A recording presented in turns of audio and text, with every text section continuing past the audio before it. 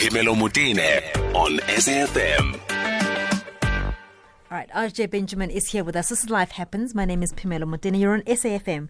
And at this time on a Friday, we have a music feature where we unpack really people who have, sometimes we know very well and have been giants in the music fraternity. Sometimes you just kind of think, who's that? Who's that? You know the music, but you just don't know who this person is. And I think Nile Rodgers is one of those people where you think, but I've heard that name, Nile Rodgers. Who's Nile Rodgers, RJ? Okay, I'm going to do this because I think this is the best way for me to explain introduce him to your listeners. Besides the songs that we're going to play today, some of the hits, he's mainly a producer. He's a guitarist. He's an incredible guitarist. Rhythm guitar, probably the best ever. And just to name some of the hits that he produced and played on, he was in a group called Chic in the 70s, one of the biggest disco groups. One of their biggest hits was Africa. Okay. He produced music for Sister Sledge. So what are we talking about? He produced We Are Family. Listeners must know that song. He produced Awa Awa. You know what's happening now? Yeah. I'm not going to out her name because she's going to hate me, but this is somebody from that era who's now dancing to the music. Okay. I mean, another big track from Sister Sledge was Get Lost in Music, Caught in a Trap, No Turning Back. Diana Ross, her biggest disco hits, obviously. I'm coming out, I want the world to know, I got to let it show. All produced by Nile Rodgers. Of course, he produced Upside Down for Diana Ross. Said upside down, you're turning me. That song. And it doesn't stop there. He produced Like a Virgin for Madonna. He produced Material Girl for Madonna. He produced INXS's first major hit, Original Sin. He produced Notorious for Duran Duran. And of course, that was sampled by Notorious B.I.G., also called Notorious. He produced, your listeners might know that song, Lady, hear me tonight, 'cause the feeling is just so right. And well, that's not such an old song. It's not an old song, but it was a sample of a Chic song from back in the day. Faith Evans' song, I never knew there was a love like this before. It's a sample of a Chic song.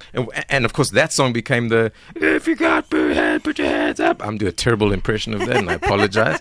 But the amount of times this man's music has been sampled over the years and just created new hits out of songs that were already hits is unbelievable. And that's before we even get into the songs today.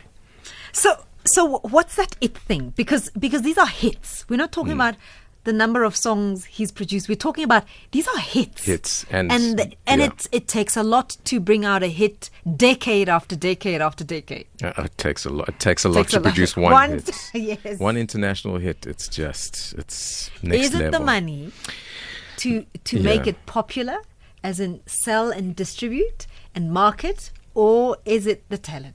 I think it's the talent. Look, sure, you certainly need money, but when he was kind of getting into the market, you've got to have some kind of talent. Radio DJs talk about when Chic first came out. In fact, this is before anyone had heard Chic. They went to go record some stuff in a studio. They actually weren't happy, and they wanted to come back and fix it. And that sound engineer who was in that session, who was also a DJ at a club in New York, he was like, this stuff is amazing. I need to play this. During my next set. Yes. He literally mixed down the tracks. He didn't let them know. Okay. He went to that club that night and played the music for his, the people coming to the club. And they lost their minds.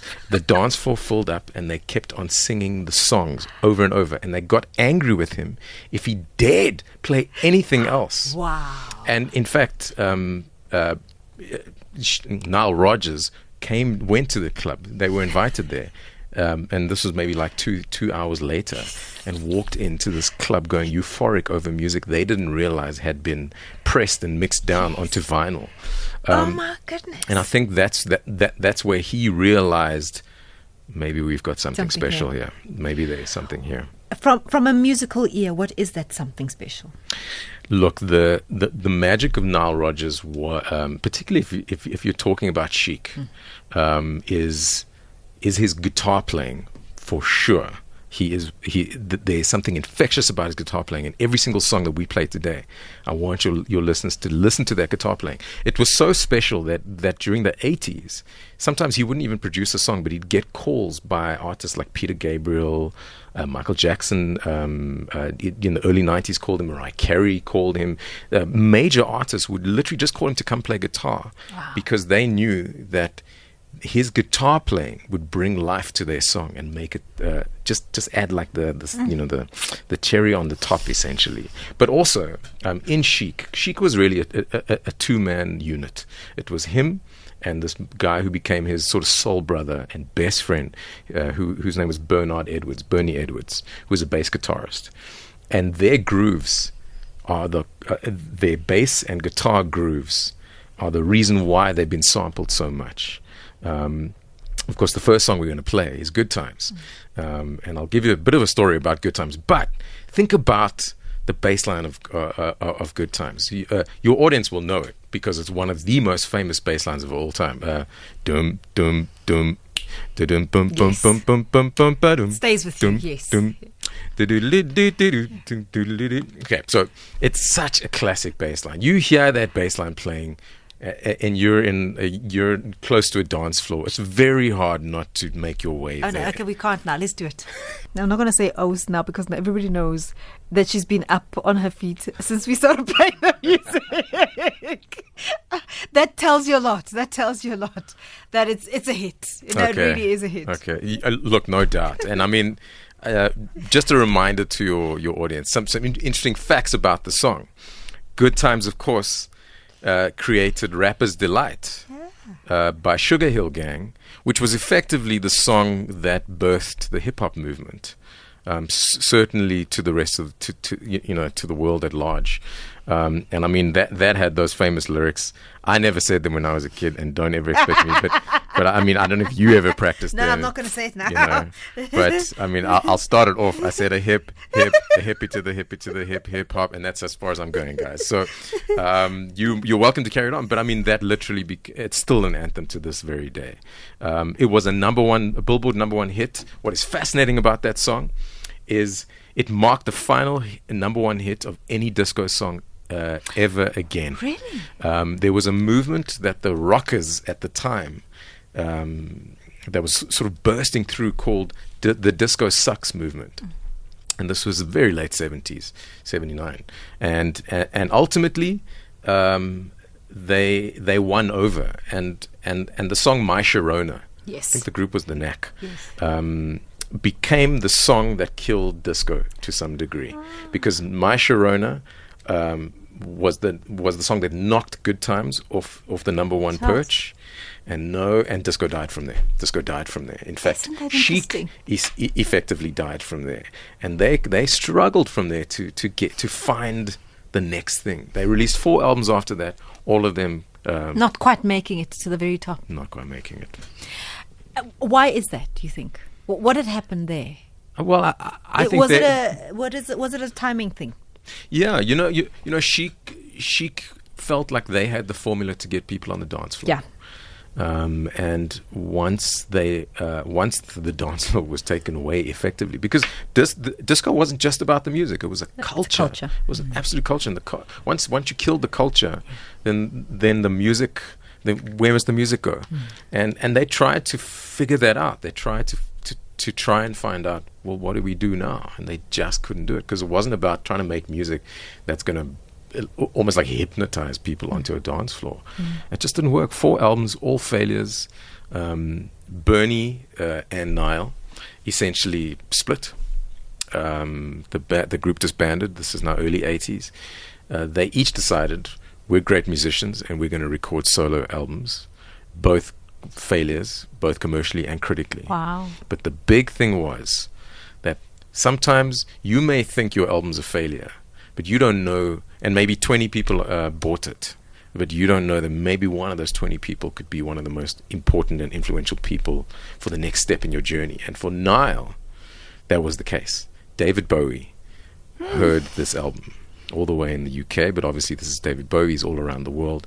He loves Nile's album, and he wants that sound for his next project.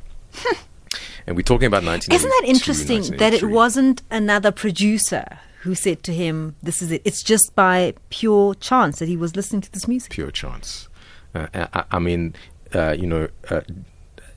David Bowie was absolutely legendary by this stage.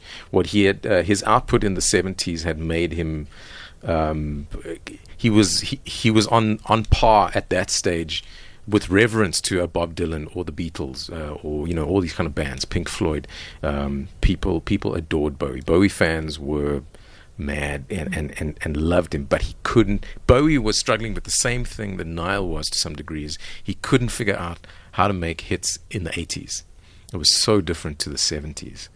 There's all this weird avant-garde kind of new wave thing going on, and he couldn't get a handle on it. And he called Nile and basically said, "I want to work with you. I think you could make me some hits."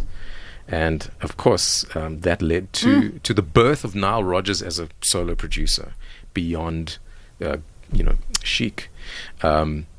And so he meets with David Bowie, and essentially he produces the album Let's Dance, but the song Let's Dance, which,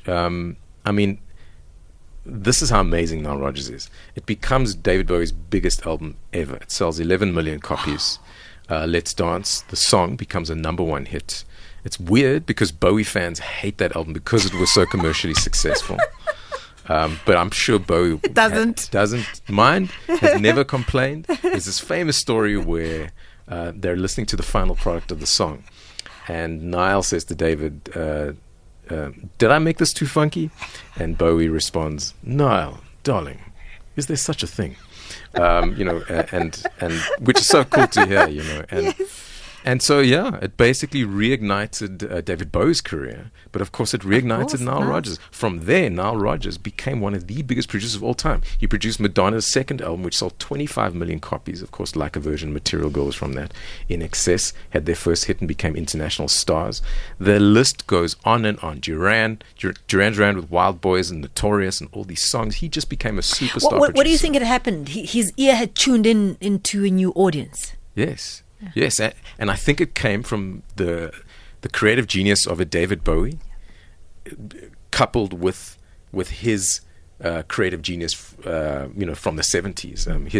His deep understanding of groove, because it doesn't matter what decade or era you're from. People want to move and they want to dance and they want to bop their head or tap their foot, and he has always had the ability to do that right up to this day. Did he ever work with Shaka Khan?